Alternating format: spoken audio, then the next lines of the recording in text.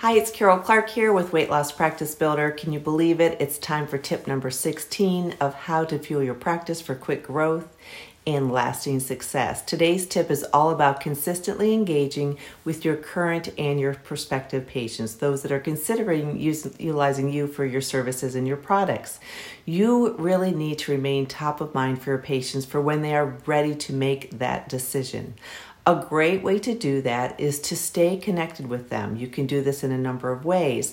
Through your e-newsletter, if they are on your email list, through your regular email as you're communicating back and forth with those that are current patients or considering becoming a patient, through your text messages, or you may be utilizing some AI for this from your website, but texting is a great way to stay connected.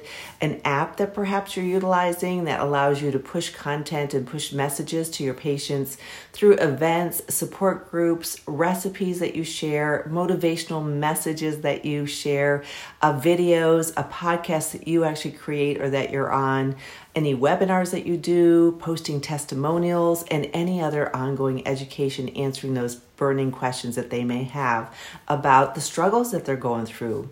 Always answer their questions, showcase how others just like them are succeeding, and don't be afraid to let them know about exactly what you offer and the next steps to get started.